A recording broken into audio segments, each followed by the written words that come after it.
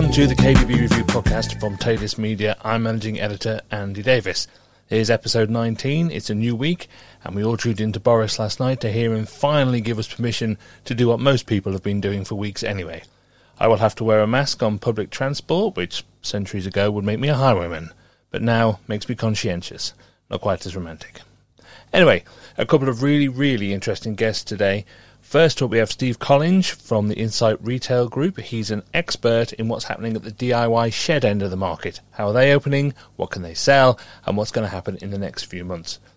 And then we're really lucky to have a chat with sales guru extraordinaire Chris Murray. He's got some fascinating perspectives on how sales should be approached in this market at this time. Really inspiring stuff. Definitely recommend that one. But first, it's blatant Taylor's Media plug time, and specifically plugging this very podcast and its sponsorship. We've been getting some incredible engagement on this show since it began. I'm really pleased with it, and it's a great opportunity to not only get your message in front of this audience, but also to help me put food on the table. Drop me a line on LinkedIn or email me, andrewdavis@taylorsmedia.com, to find out more. The contact details are also in the episode description. Right, let's find out what's happening at the DIY, the shed end of the market. And down the line here, I hope we've got Steve Collinge, who's the MD of the Insight Retail Group. Steve, are you there? I'm here, Andrew. Yes, good morning. Good morning. Isn't the internet a marvellous thing?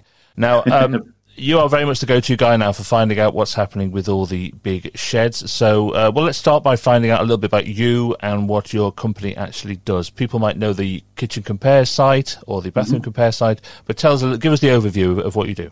So the business is Insight Retail Group, that I established in 2010. And as you say, people are probably aware of the Kitchen and Bathroom Compare and also the Doors and Windows Compare sites that we run, consumer-facing websites, and we deal with retailers. We provide data and leads on that side.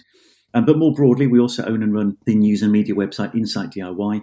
So we live and breathe anything within that particular industry, really stretching from garden centres through to the big box sheds, independents right the way through to the trade side, and a bit on construction too. So, and I deal directly with retailers and suppliers on a day-to-day basis. Yes, and so you really do have your finger on the pulse of what's happening at that end of the market. So the reason why I've got you on here today is because obviously there's a lot of people reopening, the stores opening here, stores opening there, and I think it's worth getting an overview from someone who knows exactly what's open and exactly what it is they're allowed to sell. Because obviously there's some independents that are getting a little bit concerned that, for example, B&Q are allowed to sell kitchens and bathrooms when they are not. Is it worth us kind of run through the list of the big retailers and sort of give the status of what they currently are? Yes, of course. Let's just give a little bit of clarity, first of all, on the original government position on this going back to back end of March. So whether you accept it or not, there are a list of retailers that sat underneath the banner of essential goods. Obviously, that include grocery retailers, but it also included home improvement stores. And at that point, none of the home improvement stores, in the sense of the broader stores, whether that's supplying trade or supplying consumers, were required or requested to close by the government. Now, all the stores, or the majority of them, with perhaps some exceptions, the likes of Screwfix and others, closed their doors. So B&Q, Homebase, Wickes, on that Friday night, they shut down, and basically to review their operations, which they then did for the following 3 to 4 weeks to decide what they needed to do to meet the social distancing requirements. They took a very close eye on Tesco and Sainsbury's and Waitrose and everybody else to look at what they were doing. And then let's go back about 2-3 weeks ago now, and B&Q opened their first trial stores over a weekend, following the new guidelines, which all went well.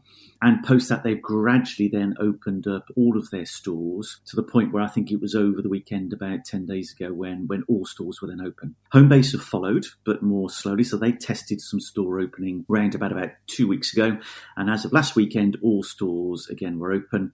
Wickes at this stage just have 6 stores open last Thursday, but of course they will follow with the others fairly soon. That's from a retail perspective. You've got Howdens and Screwfix Toolstation that have pretty much opened from the start, and other more specialist retailers within home improvement that of course remain closed, including kitchen and bathroom showrooms. But what can they sell? Well, if you walk into a B&Q or Homebase today, you can buy pretty much everything off the shelf, But any services like kitchen and bathroom appointments, paint mixing, timber key cutting, anything like that, those services are closed and you cannot partake in those.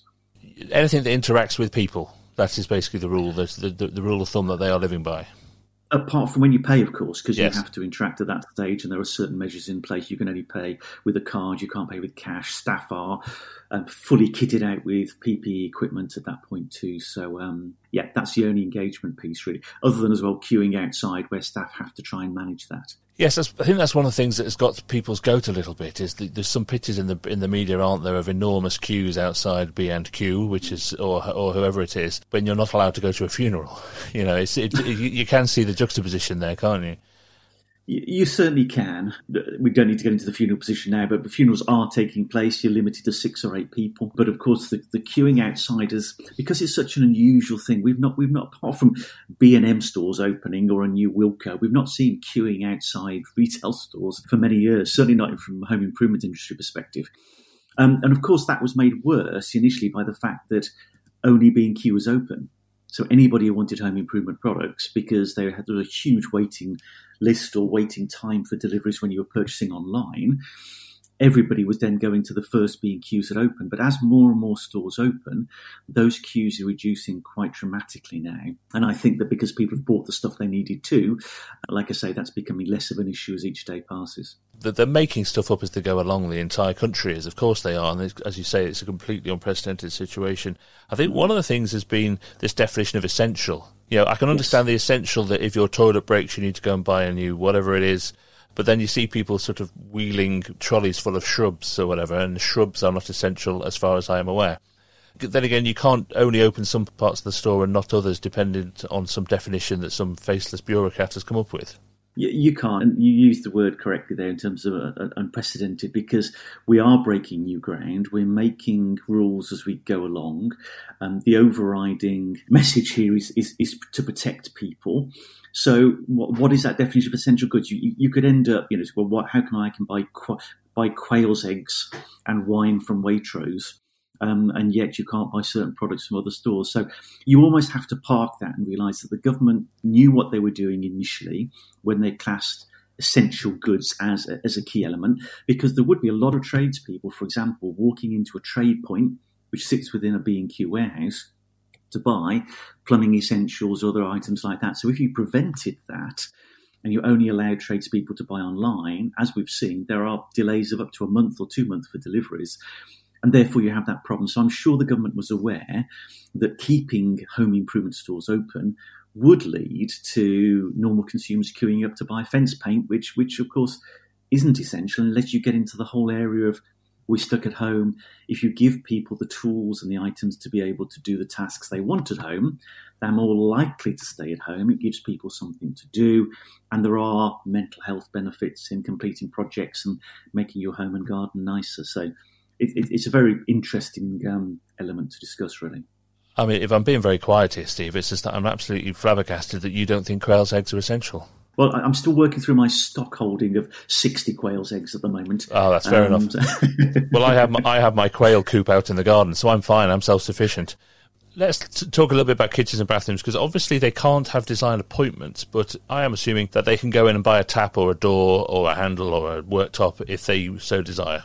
Yeah, there are no limitations to picking any products up off the shelf and walking out with them. So that is correct. They will be able to buy anything to do with kitchens and bathrooms, which falls into that category, really.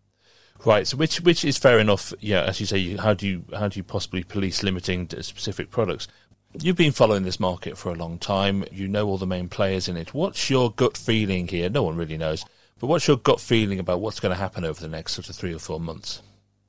I'm often using the term now, sort of the new normal, which is widely used across the media as well. And it's an acceptance that we have to understand that things are going to be different for some time to come. And I'm thinking probably 6, 9, 12 months, even further down the line. So in terms of social distancing, these measures being put in place by the retailers now are by no means short-term. There is some significant investment here.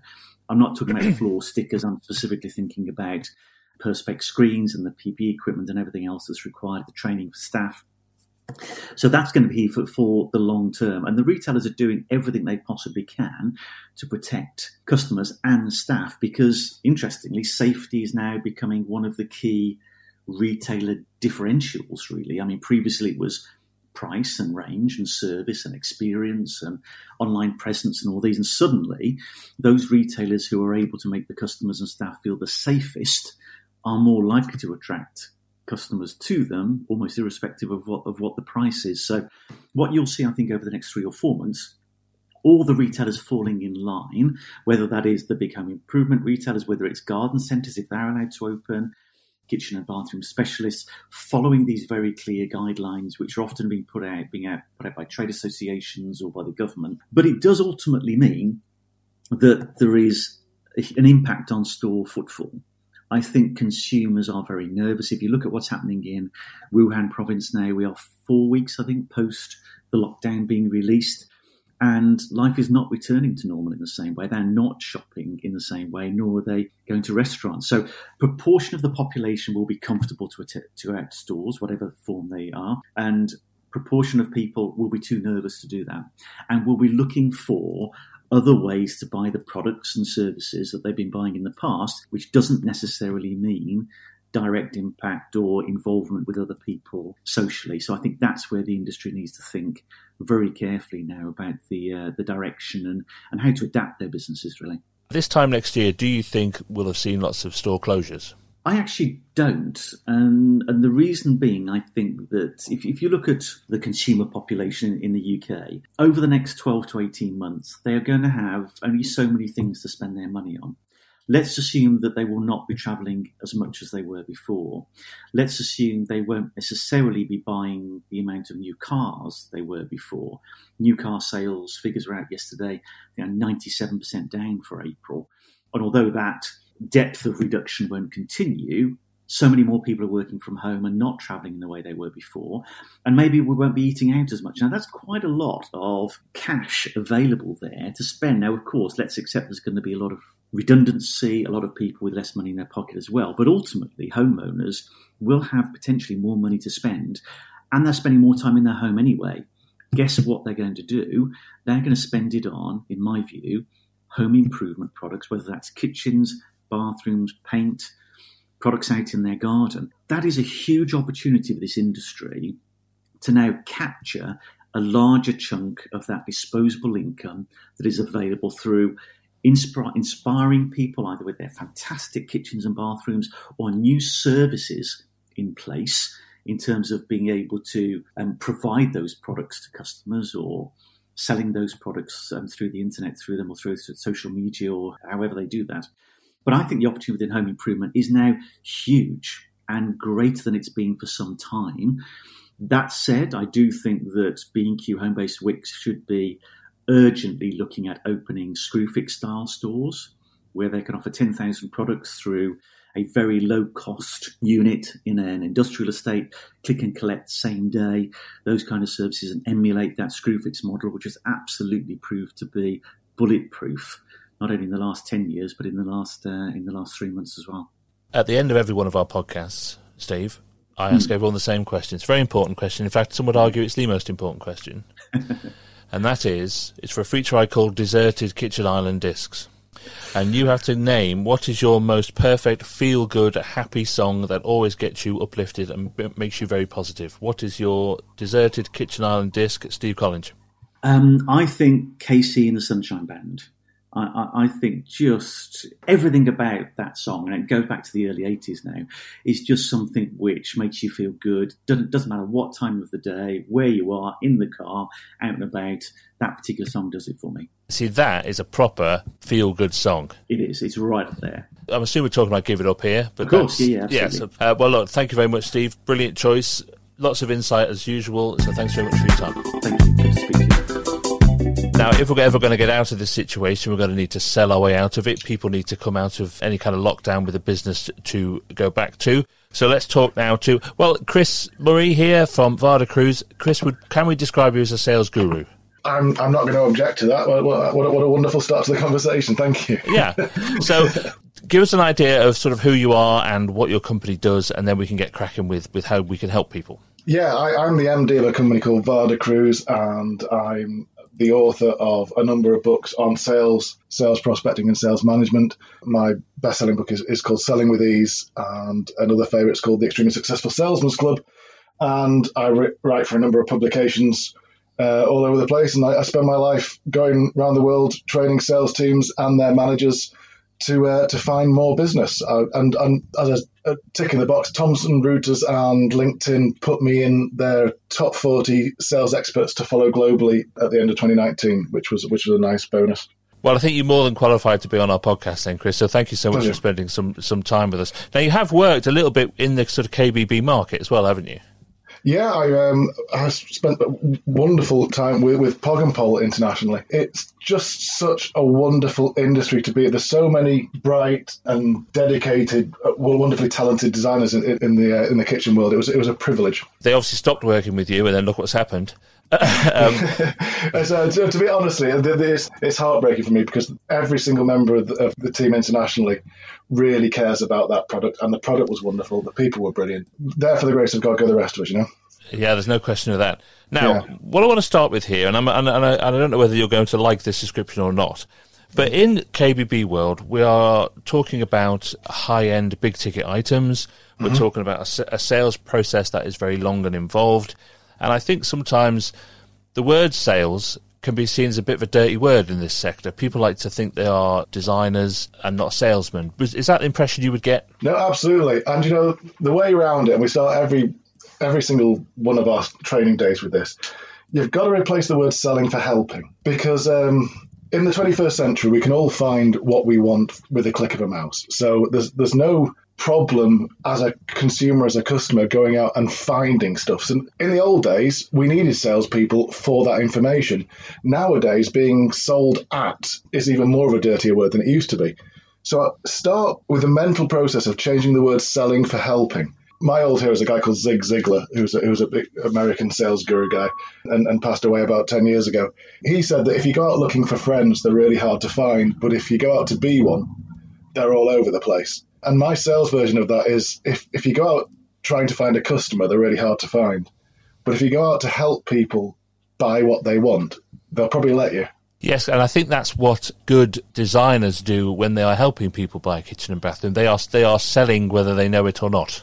Yeah, but then it gets in the way, doesn't it? They start to get a bit concerned that as soon as they start feeling that they are selling to people, they pull back on it. So they start getting worried about their pricing structure. They start getting worried about making sure that the customer's got everything they need. And I'm not talking about ripping anybody off or selling them things they don't want. But if you're helping me create the dream that, you know, the picture in my head, then help me get it. Don't feel bad about that. That's a privilege. Exactly. Now, when you're called in to train sales/designers, where do you start when it comes to these big ticket items? Because it is completely different than selling people trainers or, you know, a plant pot or something. What is the difference when it comes to selling sales technique? Well, the important thing to as a foundation to get hold of is that all sales, whether you are selling a Mars bar or a nuclear submarine, follow 4 different stages. I picked it up in my book, Selling with Ease. Ease is an acronym. It stands for earn the right, ask the appropriate questions, solve the problems, and execute the solution. So first of all, you've got to earn the right to be there. You've got to earn the right to offer the advice. You have to be the expert in the room at your chosen subject. But after that, you know, everything follows that line. You ask the appropriate questions. You seek first to understand and then to be understood. You explain how you can help, and then you gain commitment from the customer to move forward. You execute the solution.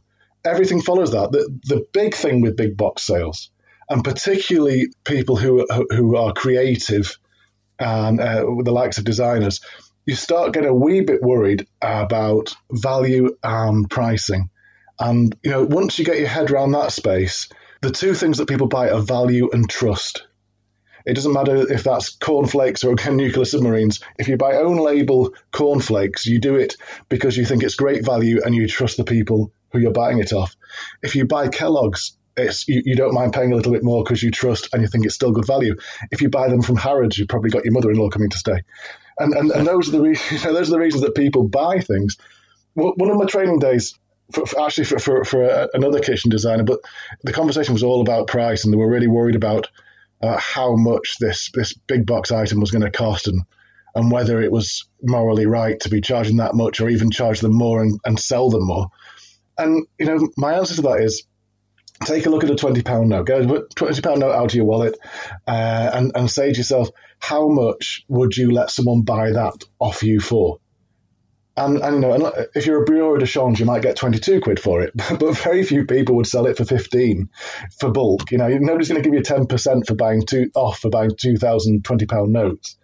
And the only difference between a £20 note and what you're selling is that the £20 note has got £20 written on it, stamped on it, and its value. Your value is in your offer, your expertise, and just your brilliance as a designer. If you can get that right in your head and realize you're helping people, then actually it's just like selling anything. One of the debates that's always going on in this market is, are you selling product or are you selling a service? Mm-hmm. And I guess the answer is, of course, that you're doing both.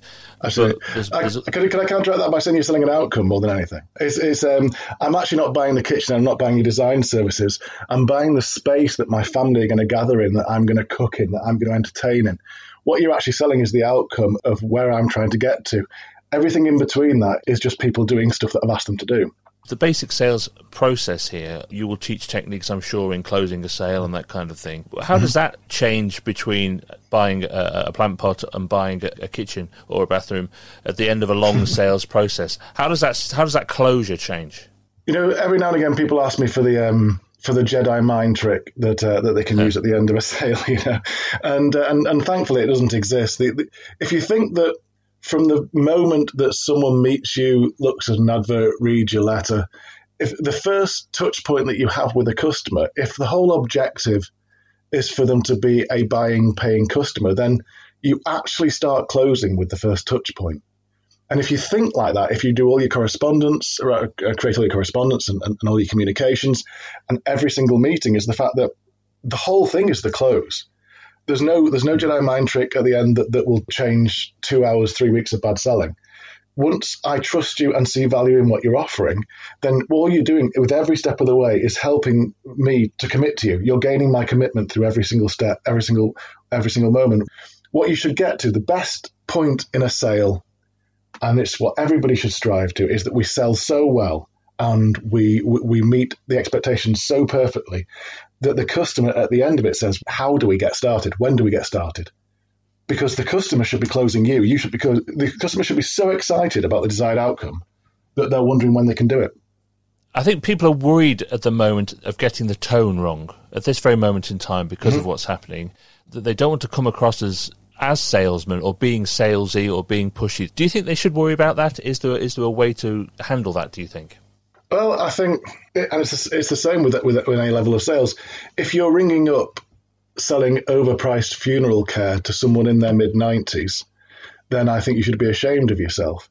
If you are dispensing an antidote for a horrible disease that a government is willing to pay you the appropriate price for, then you're doing humanity a great turn.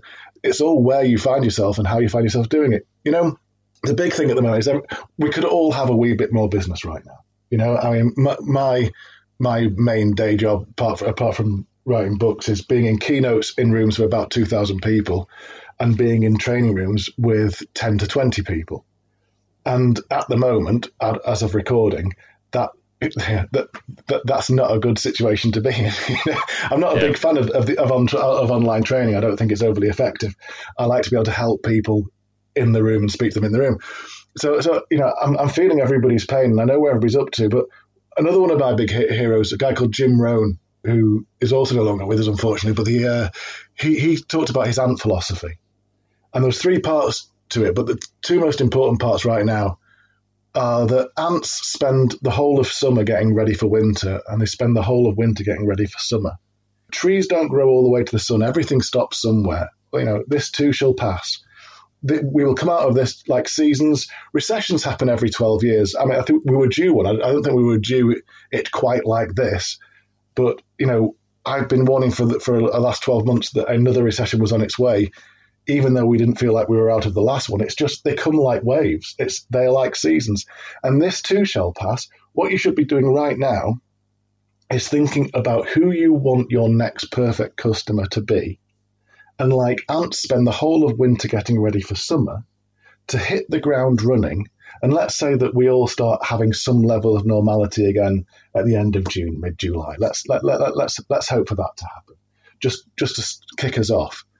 How, with the work you're doing now, how are you going to ensure that those people, your target audience, the people who you want to be buying from you now but can't, how do we make sure they're lining up to come and speak to you? Because ants don't sit in the anthill all the way through winter going, oh, well, I guess that's it.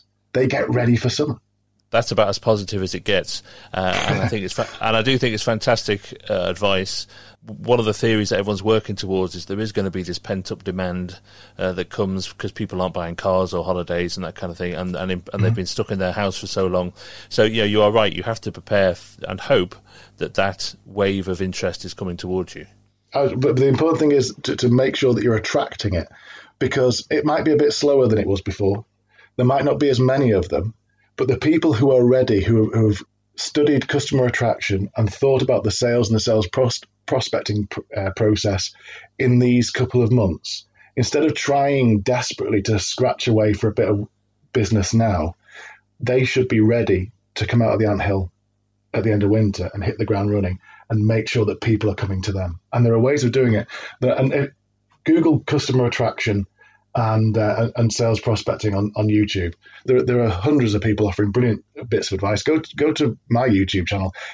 Go on LinkedIn and follow some of those hashtags for sales prospecting and customer attraction and social selling. There's so much you can be doing now without worrying about not getting business right now. Well, Chris, that's absolutely brilliant, and it's fantastic advice. Now, it's going to be really interesting now what your answer to the final question is. Yes, sir. Which is, of course, for the feature I have called Deserted Kitchen Island Discs. I need to know what your most positive feel-good song is. My most positive song? Let's see, where am I going with this? I spent my entire childhood listening to rather sad and melancholy rock. And so I'm going to go for Mr. Blue Sky. Didn't we all? Yeah, I'm going to go for Mr. Blue Sky by ELO because if nothing else, I reckon that's what I want to be buried to anyway. Now, Chris, you're the second person who's chosen that. That is officially, as far as I'm concerned, and I'm the judge, the most positive feel-good song that's ever been recorded. There was nobody who will not be cheered up by Mr. Blue Sky. Quite right. So, look, Chris, thanks for your time, mate. We'll catch up again soon. I hope so, and all the best to you and all your audience, sir. Thank you, Chris. A huge thanks to Steve Collinge and Chris Murray for joining me in this episode. Their contact details are in the episode description, and I'll be back later this week with another show. See you then.